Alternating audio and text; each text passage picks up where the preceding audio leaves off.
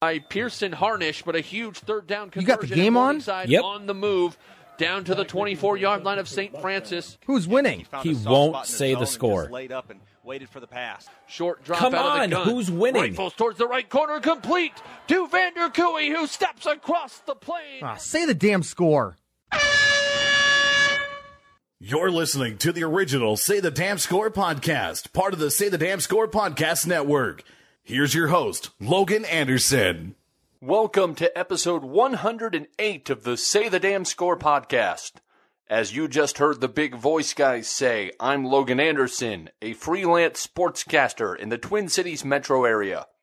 As always, this podcast is dedicated to sportscasting and sharing stories and ways to improve in the business by talking to sportscasters from all over the country. If you're a fan of the show, please subscribe to the podcast on the app of your choice and share the podcast with your friends on your favorite social media outlet.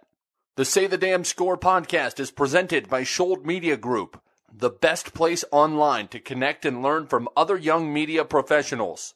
Grow your career through their engaging content, demo reel critique services, job placement programs, and much more. Find them at ScholledMediaGroup.com. That's SHOLD MediaGroup.com. This episode was recorded in the world-famous Say the Damn Score studio, a.k.a. my spare bedroom. If you're listening to this on time, this is the week that the National Sports Media Association released the names of the winners of their yearly awards given out at their convention in June, which means they name their Hall of Famers, their Sportscasters of the Year nationally, and sports writers, and they go state by state and give an award to each state's best sportscaster and sports writer as voted upon by their peers in that state. I've been fortunate enough to have 9 of the state winners from this year on this podcast, and I just wanted to take a quick moment to publicly recognize all of them. The winners from this year who have been on the pod include Dave Johnson of the Washington Wizards. He won Washington, D.C. Steve Holman of the Atlanta Hawks won Georgia. Gary Dolphin of the University of Iowa, you guessed it, won Iowa. Wyatt Thompson of Kansas State won Kansas. Mike Grimm of the University of Minnesota won Minnesota. Ian Eagle of the Brooklyn Nets won in New York. Dave Sims of the Seattle Mariners won in Washington. Steve Cotton of Marshall University won in West Virginia. And Matt LePay, the voice of the Wisconsin Badgers, won Wisconsin. Congratulations to those winners and all of the other winners who were honored this year. It's a great honor, and someday I hope I can get one and join you in this exclusive club. Today's guest is Dan Shulman, a native Canadian who works for ESPN in the United States, and when he crosses the border north, does work for Sportsnet in Canada. Dan, welcome to the show, and are you in Canada at this moment? I am, yes. Toronto is my home, and you're finding me north of the border right now. So you are Canadian number 3 to come on the Say the Damn Score podcast. Do you feel like, should we get you a medal or something? Well, tell me who the first 2 are. Matt Kundle and Alex Ronsley. Okay, sure. I'm proud of all Canadians. I'm proud to be Canadian. So, sure, yeah, you can play the national anthem later on, going out, whatever you like. Before we dive into the real stuff that I want to talk about, the meat and potatoes, I've always found it interesting. I live in Minnesota. I come from Nebraska, and they have a very distinct accent, especially the farther you go north in Minnesota. Were you born with the stereotypical Canadian accent that people think of? Did you have to get rid of it, or was it something that was never an issue? Well, there actually is no such thing as a stereotypical Canadian accent. Just like there's no such thing as a stereotypical American accent. As you said, people from Minnesota sound different than people from Massachusetts, who sound different than people from Texas. And you could say the same thing about Canada. There are a few things I do which, might jump out at you as Canadian. But no, I have never altered my accent at all. The stereotypical Canadian accent is more what Americans think the stereotypical Canadian accent is. It actually doesn't exist. I don't want to burst the stereotypical bubble here or anything like that. But, people from Nova Scotia sound different than people from Ontario, sound different than people from British Columbia. There are a few words I say a little bit differently, but, I say more tomorrow as opposed to tomorrow, that kind of thing. But the way I speak is the way I've always spoken. I never lost anything or changed anything. There are just like 3 or 4 keywords that I'm aware that I say, I guess, in a more Canadian way. So if I'm on Sportsnet in Canada, I don't worry about it. If I'm on ESPN in the U.S. and my brain clicks in before I say it, I might try to alter it a little bit. I'd like to talk to everybody about how they initially got their toe in the water for sportscasting. And a lot of the people who reach the level you're at just know from a young age. That wasn't the case with you. You went to the University of Western Ontario to major in actuarial science. Mm-hmm. What did you want to go into in actuarial science, and how does it help you in any way as a sportscaster? Well, being an actuary, back in those days anyways, you worked in pensions or insurance. I was on the pension side, and I had no intention of going into broadcasting. I had never given it 1 second of thought before I went to here's another Canadian-American thing we say before I went to university, as opposed to saying before I went to college, but whatever, before I went to university. And my parents had always kind of instilled in my sisters and me, don't just go to school, like get involved, join a club, join a group, whatever. So I decided I wanted to sign up and see if I could write for the university newspaper, the Western Gazette, which was and is a very good school paper. But so my first day down there in Frosh Week, there were like 100 people in line. I went and checked it out, and the line was immense. So I gave up, and I was walking back to my dorm and walked past the door, and all it said was Radio Western. And I knocked on the door, and somebody said, come in. And I went in. I said, is this like a campus radio station? And they said, yeah. And I said, do you do sports? And they said, yeah. And I said, do you need volunteers? And they said, yeah. And I started volunteering there. And I wasn't, in a journalism or a broadcasting program, as you mentioned. I was studying actuarial science. But on the side, I did a ton of broadcasting throughout my first 3 years anyways, the first 3 of my 4 years in university. And it was great. I loved it. I did basketball games, football games, some hockey games, had a talk show, all sports. But still at that point, I never intended to make a career of it. Didn't do any of it in my last year because I wanted to concentrate and get the best grades I did and pass actuarial exams, which you have to pass outside of school. And then started working, and about 3-4 months into my first job said, you know what, I'm not sure this is for me, and decided to give broadcasting a go. And it kind of saved up. Now, this is a long time ago, this back in the late 80s, saved up some cassette tapes of work I had done and sent them out to a bunch of radio stations. And luckily enough, got a job, like a part-time job, paying $6 an hour, but a job. And so I kind of fell into this. I never really had any intention of going into broadcasting. As an actuary, that first, I believe you said it was about a year, what point did you decide, this isn't for me? What about it didn't work? It just, I'd only been there a few months, and it was a great opportunity, a great career. I'd worked hard in school. I'd gotten a good job. I was being treated very well. Like, there was nothing wrong with it. It just wasn't right for me. And I decided that if I was going to, and it's funny because I'm generally not I'm a risk-averse person more so than I am a risk taker. But I decided, if you're going to go for it now. I didn't have a mortgage, didn't have kids. I was only like 22, 23 years old. And I said, let's go for it. And kind of went to my parents and said, listen, I hope you're okay with this, because they had, helped me get through university, obviously. And I said, let me give it 2 years. And if it doesn't work in 2 years, I'll go back. I'll go back to school. I'll go to business school. And I actually wrote the GMAT and had gotten a deferred acceptance and so forth to business school. But it was just something about actuarial science. I just couldn't envision myself doing it for 40 years, 40 hours a week for 40 years. I saw what my boss was doing, and I saw what her boss was doing, and I saw maybe my career path. And again, it's nothing against the industry. It just didn't feel right for me. And I decided if I was going to try to pursue something that I really liked, now was the time. And that's always been my message since then. It probably wouldn't have been before, because I wouldn't have realized it. But my message since then, if I get asked to speak on like a career day at school or something like that, is do something you enjoy. You got to do it for 40 years. So find something that you like and that it won't feel as much like work. Everybody gets into a business for whatever reason they get into it, and whatever's right for them is right for them. But like with my kids, I always said, find something you love. Like, don't worry about money. Don't worry about this. Don't worry about that. Like, if you find something you enjoy doing, everything else should take care of itself. And you didn't have to stay at that $6 per hour position real long, if what I read is correct. A little bit after that, you ended up at Fan 1430 in Toronto, which is the biggest market in Canada. What were the sequence of events that led to you being able to make that huge leap so soon? So I was working part-time at my first job, which was in a city called Barrie, Ontario, about 50 miles north of Toronto.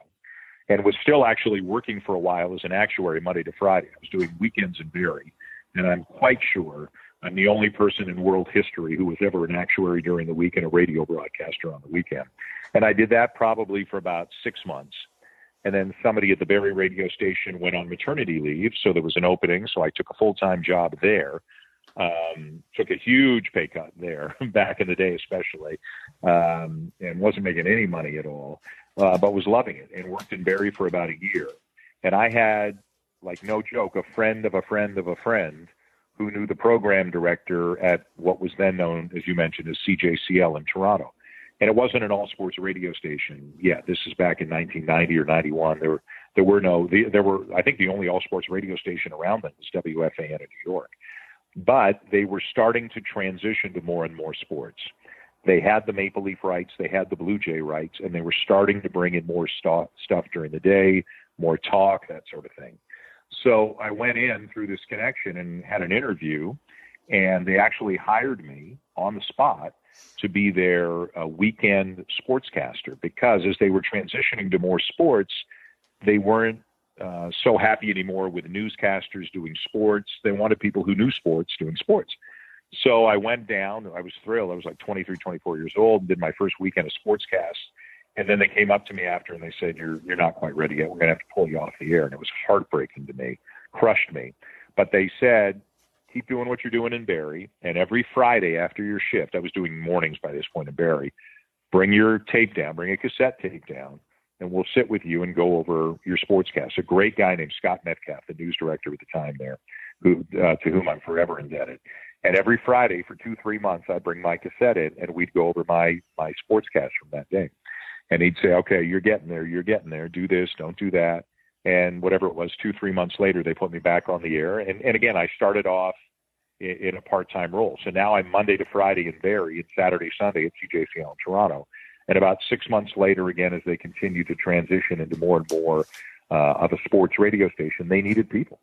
And I got hired to be kind of a jack of all trades, do some reporting, do some sportscasts. I did some newscasts because I was doing that up in Barrie, even just helping out the senior people, researching, getting them whatever they needed for their show.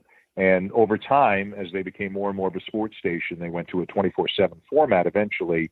I eventually got an evening talk show, and then it moved to middays and afternoon drive and so forth. So it all happened kind of quickly. It was all very exciting, and it was a rush for me. And I was an actuary at 22. I was working in Barrie at 23. I was working in Toronto at 24. And by the time I was 25, I was sitting down at what was then known as Sky Dome, the Blue Jays stadium, and helping out on pre- and post-game shows on the Blue Jays broadcast. It was just, it was great fun. I was too young to know any different, but I was working 70, 80 hours a week and having the time of my life. How far was Barrie from Ontario, and what was that commute like?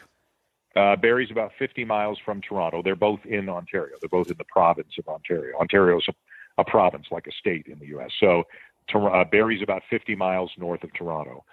So I started working there, as I said, basically kind of fresh out of college. And I had moved back in with my parents for a while. So I was just driving up and down. And then after about 6 months, I said, this is getting to be a little bit too much, wintertime and all that. So I was there about 18 months. And for the last year, I rented an apartment up there and lived in Barrie before getting the job at CJCL in Toronto. And then I moved back down to Toronto.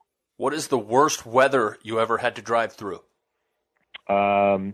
Well, it wasn't in Ontario. It was well, I'll give you three quick ones. One was, if we fast forward a little bit, I did some junior hockey for TSN, an all sports TV station network up here in Canada, and I did a game in Brandon, Manitoba, which I think is about an hour and a half, 2 hours west of Winnipeg. And the drive from Brandon back to Winnipeg, because we did the game, we were driving back to stay in a hotel in Winnipeg, take a first morning flight out. That probably is the scariest drive I've ever had. It was whiteout conditions, and I wouldn't do it now. Like now, I would just pull over and wait. But when you're 25, you do things probably that you shouldn't. I had a horrible snowstorm once. I did a game at Kansas, and driving from Lawrence, Kansas, back to the Kansas City airport, a bad snowstorm, and then maybe the worst snowstorm I ever saw. And I didn't have to drive far in it. But I had a Kansas at Villanova game many, many years ago, got to be 15, 16, 17 years ago, and saw a snowstorm in Philadelphia that rivaled any that I've ever seen in Canada. And again, didn't drive far, managed to get from the arena to the airport. Flight was canceled, managed to get from the airport to an airport hotel, and just kind of hunkered down for 24 hours till it was over, and I was able to get out of there. So, I've had bad weather on both sides of the border. I've done a lot more working in my life in the U.S. than I have in Canada. So even though the weather generally is a little bit worse in Canada, I've probably had more adventures down in the U.S. According to the timeline that I was able to put together, it was in 1995 that you began working with the Blue Jays as the play-by-play broadcaster. What was the sequence of events that led you to being the weekend guy to being the voice of the Blue Jays in just, it looks like, less than 5 years? Yeah, it's a couple of years. So I had progressed by that point at the radio station to where I was now the afternoon drive guy. This is like 93. I become the afternoon drive guy. And I'm doing some pre and post game shows and on Blue Jays broadcasts. And actually I'd started working for ESPN Radio at the time as well. But heading into after the 94 season, which was the strike season, the Blue Jay broadcaster, a terrific broadcaster by the name of Jim Hewson, he did the Blue Jays and he also did hockey. And after the 94 baseball season, he decided he just wanted to concentrate on one sport and that was going to be hockey. So the Blue Jay job opened up. So I got a call, I don't know, like November of 94, saying, would you like to audition for the job? In Canada, there aren't as many teams, there aren't as many broadcasters, right? So, and I think in Canada too, if they can, networks like to get Canadian broadcasters or hometown guys. So I was only 27 years old, and I had no baseball play-by-play experience, none. I loved baseball. I talked about it a ton on my talk show. I did the pre- and post-game shows for the Blue Jays on radio, but I'd never done play-by-play for baseball, and I'd hardly ever been on TV. So I went down and auditioned, and kind of the story of my life, again, they said, thanks, but no thanks. Like, I've never gotten the job right away. I've always been plan B, or we'll call you back, or something happens. So I don't get it in November. So great. It never hurts to try. Go back to doing my talk show. And like in February of 95, I get a phone call saying, are you still interested? And I'm like, well, of course, but I thought you didn't want me. And they said, come on down. And they offered me the job. So I don't know who plan A was or B, C, D. I have no idea where I was on the pecking order, but I got a call like in February of 95 saying, would you like to do Blue Jays? So that's when I left CJCL, which had become the Fan at that point, the all sports radio station, and kind of jumped into play-by-play full time. And within a year, not only was I doing the Blue Jays, through another fluke, I was also starting to do stuff at ESPN, play-by-play at ESPN. So again, from 1991 through 1995 was just like a roller coaster ride for me, those 4 years. How much changed and how quickly it changed. And I found myself doing things I never even dreamt possible. And let's talk about that next fluke that got you with ESPN. I'm assuming you're talking about the midnight phone call that you almost hung up on the ESPN executive who called. Tell us that story. Yeah, you researched well. That, of all the flukes and all the sliding doors and all the serendipity, this is number one. I'm at the Fan doing probably a post-game Blue Jay show or something like that, because it was late, like 11:30 midnight. And the phone rings in the newsroom, and I pick it up, Fan 1430, Dan Schulman speaking. And on the other end, there's a guy who says, good evening, my name is Al Jaffe. I'm calling from ESPN, and I'd like to know if you'd like to audition for ESPN Radio. Now, so this is back in like 93, I guess. And again, this is pre-internet. The world's a different place. I know what ESPN is, but I didn't know ESPN had a radio network, and we sure as hell didn't get it in Canada. So I thought I was being punked by my college roommate, Rob. And I say on the phone, man, that's pretty good, Rob. You've even like doctored up a New York accent. You sound like an American guy. And there's this long pause on the phone, and then I hear again, let me say this one more time. My name is Al Jaffe, and now I'm like, oh, man, what have I done? And turns out it was legit, and I was still a little suspicious. So I said to him, oh, I'd love to talk to you about this, Al, but I've got one more sportscast. Can I take your number and call you back? And he says, sure. And he gives me a number, and I do the last sportscast, and I dial the number, and I call him back, and it's real. What did I know? And like 2 weeks later, I'm flying down to Connecticut to audition for ESPN Radio. And what I didn't even realize, because I was so young and naive, auditioning for ESPN Radio meant being on ESPN Radio, like a live audition. And I went down and did a weekend there. And so in 93, I started doing, again, I was Monday to Friday. I went from Monday to Friday actuary, Saturday, Sunday, Barrie, Monday to Friday, Barrie, Saturday, Sunday, Toronto, and then Monday to Friday, Toronto, Saturday, Sunday, ESPN. Over like 4 years, I worked 7 days a week, I would say 99% of the time. But you know, you're young and energetic. So I'm down there doing radio. So ESPN knew who I was through radio. Then when I get the Blue Jay job, as we talked about before, I had to give up all the radio because now I'm doing the Blue Jay job. And then it's like September of 95, my first year with the Blue Jays. And they asked me to fill in on a baseball game for them. They know me from radio. They know I do baseball for the Blue Jays. Somebody got sick or something. Again, another like just weird thing that happened. And I filled in on an ESPN baseball game, figuring it would be a one-off. And they said, great, send us a demo tape and we'll keep you on file. And the year before the World Championship of Basketball, like Dream Team 2, Dream Team 1 was at Barcelona, the Olympics in 92. Dream Team 2 was in Toronto in 94. And I did those games for Canadian TV. So when I sent down my demo tape, it had basketball on it. And they said, we didn't know you did basketball. And I said, I didn't know you were interested in me doing basketball. And like 2 weeks later, I'm doing a college basketball game. And that was an enormous break for me. So I start doing the Blue Jays at the beginning of the 95 season, finish that season, and roll right into college basketball. And I've been doing it ever since. You mentioned doing the Dream Team 2, and this wouldn't have been in the same place, but you also did the Winter Olympics in Lillehammer, if I read correctly. And obviously anyone who followed that time knows that a lot of stuff was going on, mostly in figure skating with Nancy Kerrigan and Tanya Harding. What was that experience like, just being a part of all that craziness? Well, it's funny. I was there, but I was doing hockey, again, for Canadian TV. And again, this is pre-internet. So as far as I recall, I don't think we had internet in 94. So when you're at the games, you know, it's not like I'm sitting at home watching on TV or getting newspapers at home. I'm working over there. So I was calling home to family and getting more information from them about the figure skating stuff than I knew myself. I was doing 2 hockey games a day over there.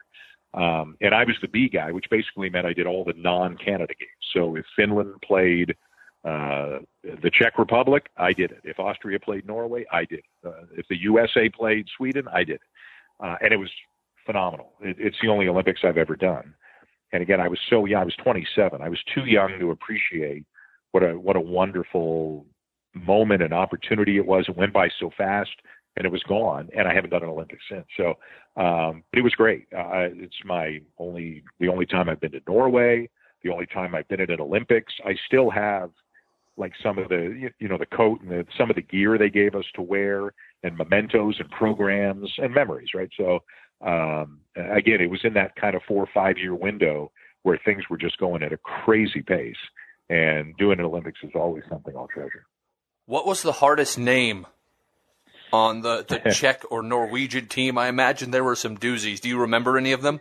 I only remember one, because it was the first goal that scored in the first game I did.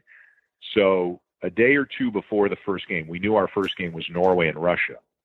And we asked, I don't know how or who we asked, but we asked if we could go see the Russian practice just to get familiar with their names. And they said, okay. And we walked in, and typically there are about 20 players. I think in the Olympics it's a little bit more, maybe 22 on a hockey team. And about 40 guys came out on the ice. This is the day before the games. 40 guys are on the ice, and none of them are wearing any numbers. So to us, it's useless. And I guess they didn't, they were going to let us in, but they didn't want us to know who anybody was in case we went back to the Canadian delegation or something. And I was like, guys, we're just the TV guys. But so we sat there, and it didn't do us any good. So we get to the game the next day, and I've got a decent idea who the Norwegian guys are because they gave us some information. But we got a Russian lineup literally 10 minutes before the game. And it's hard if you don't know any of these guys. You've never seen any of them play, and all of a sudden you're trying to memorize 22 names and numbers.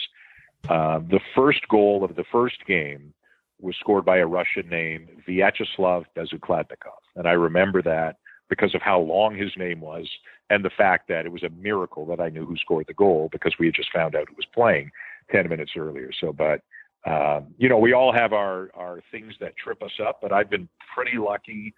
I think that foreign names don't really bother me. You see them in hockey a lot. Like I grew up watching a ton of hockey in Canada.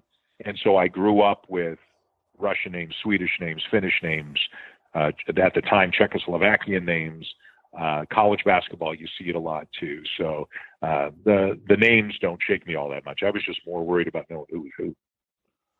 So once you got to ESPN, you eventually took over for Jon Miller as the voice of Sunday Night Baseball, and I mean, that's what I knew you from forever, that in college basketball as well. But if I remember correctly, it wasn't necessarily the smoothest transition.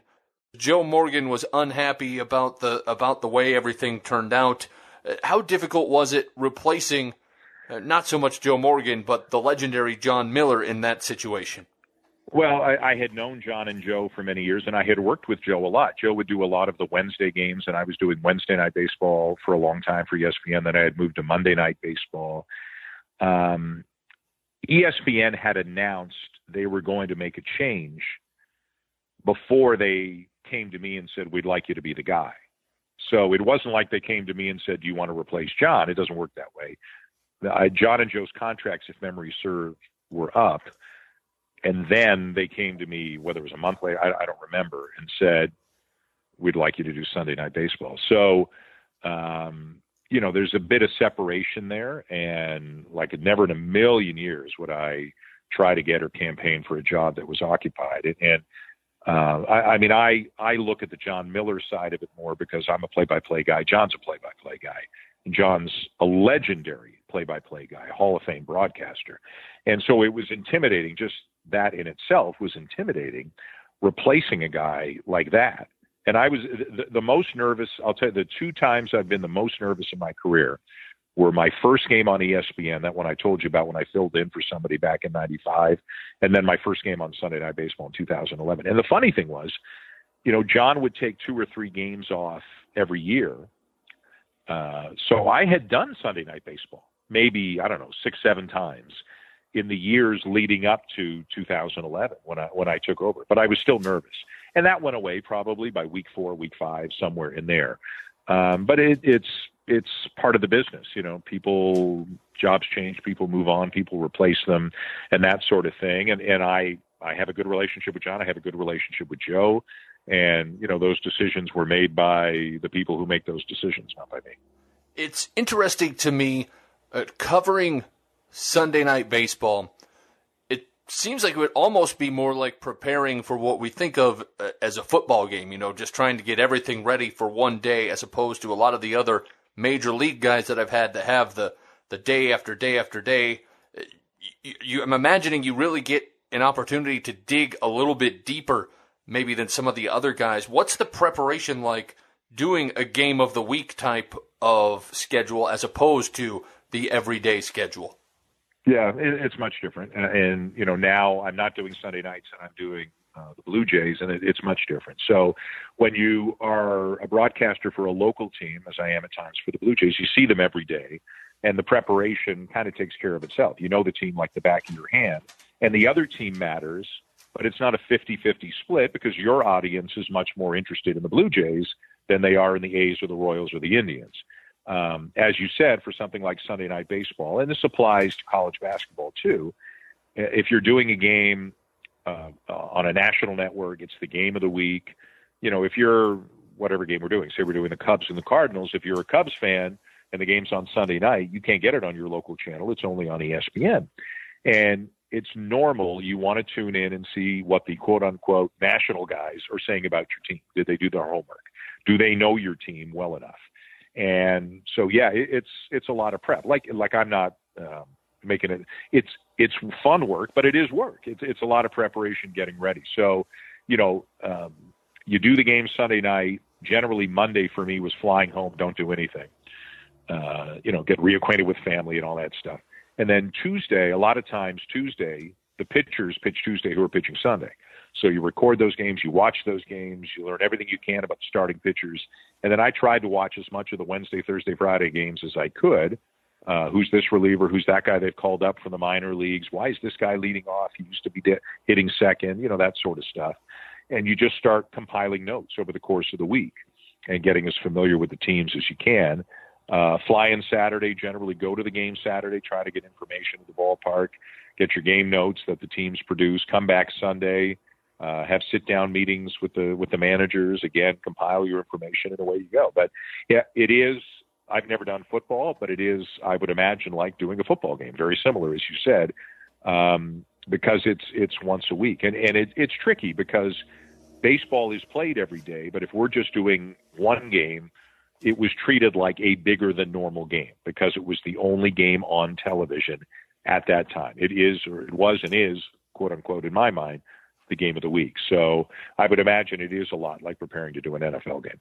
As a play-by-play guy trying to figure all of this out, one of the things that I look up to you as is you're so good in big moments, and a lot of it's probably just experience being to 5 World Series and all kinds of different big moments throughout your career. But the one that I really found interesting that I'd like to hear about is the one that didn't happen when you got home run number 754 for Barry Bonds. And at that time, the way the tear he was on, there's a realistic possibility that you could have been there for 755. What was going through your head? What preparations did you make to be able to make that call? Because you obviously are not going to script it, but how were you planning on delivering it? Yeah, no, I've only scripted things once, maybe twice in my life, and they were never for sports reasons.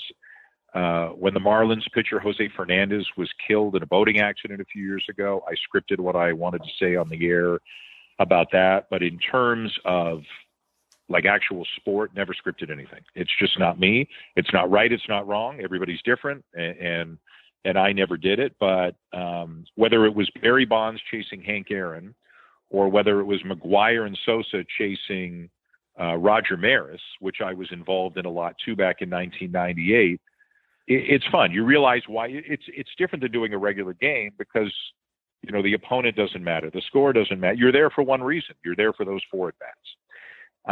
And you just lock in and you try to document the moment as best you can. And one thing I always try to do in a big moment is less is more. Like if the ball goes out, don't say anything. Let the natural sound, the crowd cheering, let the moment take over. What could I possibly say that's going to add to it? Say what you need to say and get out. So that's what I try to do. And if you asked me what my call was, I couldn't tell you for $1 million. I have no idea what my call was on 754. But, you know, the Bonds thing was complicated too because there was all kinds of innuendo and allegations and people wondering about was he clean or was he not. So that was there too. So it was fun, and the McGwire Sosa thing was fun, but you know, calling a World Series on ESPN radio, more fun to me, much more fun. That's ultimately what's it about. Who wins the game? I got into this business because as a kid, as a sports fanatic, it was all about who wins the game. Let's go see the game, and that's still who I am and who I try to be on the air. And whether it was, you know, the first World Series I did in 2011 or the Cubs beating the Indians in 16 and snapping the 108-year drought, or whatever the case may be. Those are some of the real highlights to me in my career. I'm interested. You brought up the Cubs Indians, and just because the podcast before this one was with Pat Hughes of the Chicago Cubs, and we talked about how he delivered that game-winning call on the radio. Obviously, his situation very different than yours. What was your call? I should have looked this up beforehand. And how did you handle it? Again, I couldn't tell it to you verbatim. My brain doesn't work that way. I don't script them before, and I don't remember them long after. It was probably fairly basic. I don't know if that would be the right word. I remember it was the slow chopper to Bryant, and I probably said something like, up with it across to first, and the Cubs have won the World Series. They've snapped the drought. I think I might have said something like, a moment that many thought might never happen has happened here in Cleveland. I'm willing to bet a nickel on that I said something like that, but I didn't script it. And, maybe I'm wrong again, but I kind of like that line actually now as I say it out loud again. The interesting thing about that one is it happened in Cleveland. So in the back of your mind as a broadcaster, you don't have the same, obviously, the vibe in the ballpark when something happens on the road as you do at home. And radio is different from TV. You can lay out like crazy on TV because the pictures can help tell the story. You can't lay out as long on radio. You got to say a little bit more. So home road is a thing, radio, TV is a thing, and you kind of have to keep all those in mind as you're calling a big moment about how much you say and how much you lay out.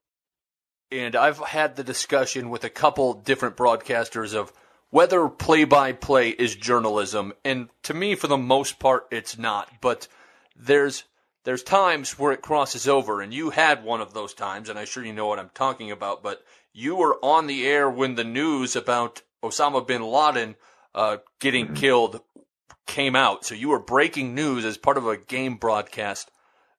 Walk us through that experience. What was going through your head at that time? One of the most surreal nights of my life, and probably in venues like this, the thing I get asked about more than anything else, which is funny because if somebody said to me, tell me about the top 10 moments that you remember of your career, most memorable, whatever, I'm not sure it's on my list, but I get asked about it all the time. So Sunday night, it was a Sunday night baseball game, my first year, 2011, and my broadcast partners are Bobby Valentine and Oral Hershiser. Mets at Phillies, 8th inning, 7th, 8th inning. And Bobby's sitting beside me, and he nudges me with his elbow. We're on the air. The game's going on. And he shows me his phone, and all it says is, we got bin Laden. It's a text somebody sent to him. We got bin Laden. I don't remember who it was from. I don't think I ever noticed. And I look at him, and he looks at me. And the game's going on. So I call a pitch, and I look at him, and I call a pitch. And I go on talkback, which means I can push a button, as you know, and I can talk to our producer in the truck without it going out over the air. And I said, hey, guys, do you have anything on bin Laden? And again, the game's still going on. Call a pitch, ask Oral a question, talk to the truck, like juggling here, trying to figure out what's going on. And they say, yes, we got something unconfirmed. Don't say anything. Call the game. So I do that for another couple of minutes. And then you start hearing like a little buzz around the ballpark. People have phones, right? And they say to me, okay, we've got confirmation, very basic statements, say something like, and again, I'm trying to listen to them while calling the game, while Bobby and Oral might be talking, and I want to engage them. And so I make a very basic statement like ABC News is reporting that Osama bin Laden has been killed in like 20 seconds. And within a minute or two, again, as people with phones in the ballpark, they're getting texts from their friends. And the ballpark is buzzing, and a chant of USA, USA breaks out, like you're watching the Miracle on Ice at Lake Placid in 1980, like deafeningly loud. And just so happens, some people are wearing USA hoodies or sweatshirts or golf shirts, whatever. They're wearing some shirts, so we start getting shots of them. The players have no idea what's going on, like nothing. Everybody's chanting. And we're trying to document this big story, the world's biggest story, and do the game at the same time. And at some point we go to break. The inning ends, we come back, and we start up again. And now, like, they're this is not in the play-by-play handbook. Well, there is no play-by-play handbook, but if there was, this would not be in it. And at some point, Mike Tirico, a great broadcaster and a good friend of mine, sent me a text, and he said, remember, you're at the place where more Americans are gathered right now than any other place in the world. This is big. And he was right. And I'm forever indebted to him for that text, because the secondary story became the reaction of the crowd and what was going on there. Eventually, the players found out, a cameraman or a security guard told them, or whatever. And it was just an unbelievable scene. And of course, the game goes like 12, 13 innings that night. So we were on the air for a couple of hours. And having Bobby there was great, because Bobby was the manager of the Mets on 9/11. And, you know, he was fairly front and center and visible during that time. So he was a great resource to talk about that in New York City and so forth. And the fact that we had one of the New York teams there. If I could go back, I would do it again. I felt I was fairly cautious and hesitant in saying some things. I was cognizant of the fact that I'm not American, I'm Canadian. So I wanted to be above and beyond incredibly sensitive to make sure I didn't step on anybody's toes and say the wrong thing. So I played it super safe. But yeah, it was a crazy moment. It was one of probably the most surreal moment of my career. In 2017, you left Sunday Night Baseball. You weren't let go. You just decided you wanted to be around your family more in Toronto. From what I read, so you gave it up. How difficult was that decision? Let's just start there. Very. Yeah, very. So again, this is not a complaint at all. I've been beyond blessed to have the career that I've had, but when you do Sunday Night Baseball and then you do the playoffs on radio, as I do, and then you do college basketball, like you can see, you work every weekend. College basketball is a huge Saturday sport. Sunday Night Baseball speaks for itself. I had gotten divorced and had met somebody a few years later and was getting remarried. And I just decided I needed a change. I just decided I wanted to be home a little bit more, be home on weekends a little bit more. I'd been traveling hard, like, 200 days a year or something for 24 years, something like that. And I just was looking for a change. I think sentimentally, I always imagined I'd wind up back with the Blue Jays at some point too, having started there. And it just seemed like the time was right. So, but it was a very difficult decision. And I got a lot of calls and texts from friends saying, like, is everything okay? Or do you have a health issue? And I understand the reaction, because it's a great job, it's a high profile job and so forth. So, but I stayed on doing the playoffs on radio, stayed on doing college basketball, which I still love. And I'm doing a package of Blue Jay games. I don't do all 162. I do a package, the vast majority of which are home games, which is wonderful for me. We have 3 broadcasters here, and 2 of the 3 of us are on any given game. And most of my games wind up being home games, because I'm the one of the 3 who actually lives in Toronto. So it's a perfect scenario for me. I'm home much more. I've enjoyed the affiliation again with my hometown team. ESPN was wonderful about it and allowed me to step away, but still keep college basketball and still do all the games I'm doing there. So it's really worked out really, really nicely for me. It was a tough decision, but it's worked out exactly as I hoped. You mentioned this, and it's no secret that it's difficult with a sportscasting schedule for people in this business to have healthy family lives. And you mentioned you went through a divorce, and I'm not trying to dig up old stuff, but what advice would you give to younger up-and-coming broadcasters about finding that family-work balance? It's hard. It is really hard, and I feel I'm better at it now than I was then. Going back to those early years that I talked about. When you're 23 and then a Toronto radio station says, do you want to work for us? But you'll have to work late at night after Blue Jay games sometimes. Well, of course you do. You're not making any money, and getting to go to the Sky Dome and cover the Blue Jays who are on the verge of winning a World Series, of course you will.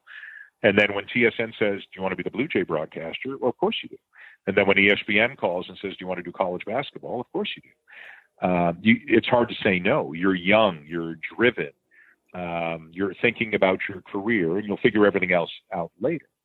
And, sometimes it works, sometimes it doesn't. And I always tried as hard as I could to have that, that work-life balance. Take the first flight home, take the red eye home so I could take the kids to school, then go home and have a nap, whatever the case may be. But for anybody who's, and one of my sons wants to get into the business, and I think is likely to do that. He's studying it in college right now down in the U.S. For anybody, you've got to understand you may have travel, you may have crazy hours, you may need to relocate. You may have all of those things.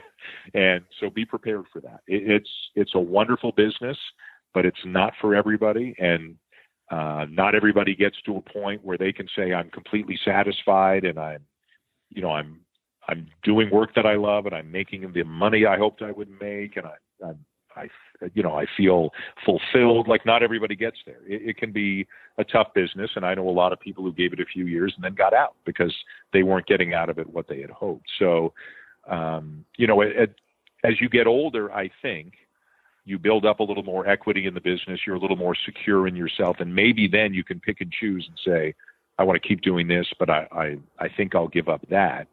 But it's hard because as soon as you give something up, they replace you, and everybody's replaceable. And so everybody's going to decide how much work is too much work. As you get older too, your energy isn't as good, and flying around and late nights and so forth. You have to consider that as well. So I wouldn't change a thing. It's been a wonderful ride. I've been doing it for 27 years, whatever it is right now. But it is important if you get into the business to understand that there's give and take between professional and personal, and this industry certainly isn't the only one that do that.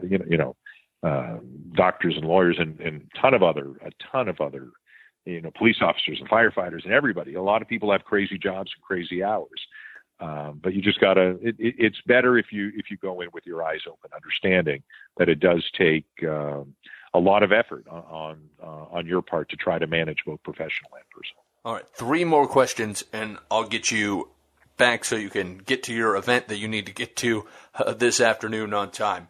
The first one is just kind of a funny thing that I read that I got a chuckle out of. It said that your very first home run call when you started with the Toronto Blue Jays, and you kind of just biffed it. Tell us the story of that home run call. My first game, it was a spring training game. And I remember saying before the game to my broadcast partner and the statistician, to Buck Martinez and Scott Carson, I just hope the first guy, who was Brady Anderson of the Orioles, I said, I hope he just hits a ground ball to second. I'm so nervous. I just want a ground ball to second to get started. So Florida, for me, for whatever reason, is just so bright and sunny there. And I didn't know then. This was my first time working there. I just lose the ball in the sky sometimes. So the first batter, the pitch is thrown. Brady Anderson hits a high fly ball to right center field. Devon White is the Blue Jay center fielder at the time, a gifted, graceful, Gold Glove winning outfielder. And he's gliding back, and I think he's underneath it because he's gliding. But he's gliding because it's 30 feet over the wall. And he knew it, but I didn't know it, and I blew the call. And I used to tell that story. I still tell that story sometimes. And one funny thing happened. I'm telling the story one time, and a great Blue Jay pitcher, Pat Henkin, who won a Cy Young Award in 1996, is there at the event I'm doing. And he goes, Dan, can you do me a favor? And I said, yeah, what's up, Pat? He goes, I'm the one who threw that pitch. Could you stop telling that story, please, already? But my first batter that I ever had, I blew the call, and it got written up in one of the Toronto newspapers the next day, like, geez, we don't know if Schulman's up to the job. He blew the call and all that. And it's, that tested my confidence quite a bit right on day one. One of the things I ask everybody before I let them go is I find pleasure in hearing other people's, what I like to call, broadcast horror stories, where that's kind of one of them right there, but where something just goes wrong that is mortifying at the moment, whether it's all the equipment breaking down simultaneously or a horrible, horrible broadcast venue, something weird that happens. Do you have any more of those that you could share? I was doing, I think it was during the World Series with Chris Singleton in 2018, I want to say. And we lost some power in the booth. So, like, our mics just went out. Boom, went out. And we didn't know what to do. I think Singy plugged in like a little floor heater because it was really cold. Maybe it wasn't the World Series, wherever we were. And because our feet were cold, and it shorted out some things. I don't know if that was the cause or not. That's never been proven, just speculated. And our mics went out. And 10 seconds later, our producer hands me a phone. And he says, okay, I just called the hotline. call the game on the phone. And so all of a sudden I'm sitting there like I am right now, holding a phone in my hand, calling the baseball game. And it took about 3 minutes till it got back on. And again, it's one of those things, you do what you got to do. It's live. I remember a time 1,000 years ago when I was back at CJCL, the old radio station in Toronto, and I was the sportscaster. The newscaster did 4 minutes, then I came on for 2 minutes. And the newscaster came out of the booth, and I had like a 60-second break to get in. But the printer had jammed. Again, this is pre-internet, computer screens. We didn't have that. The printer jammed. I couldn't fix it. I couldn't print off my sportscast. And I was like, Scott, I don't know what to do. Like, I was just a kid. I don't know what to do. And he looked at me very calmly and he said, go in there and do the best you can. You don't have another choice. And he was right.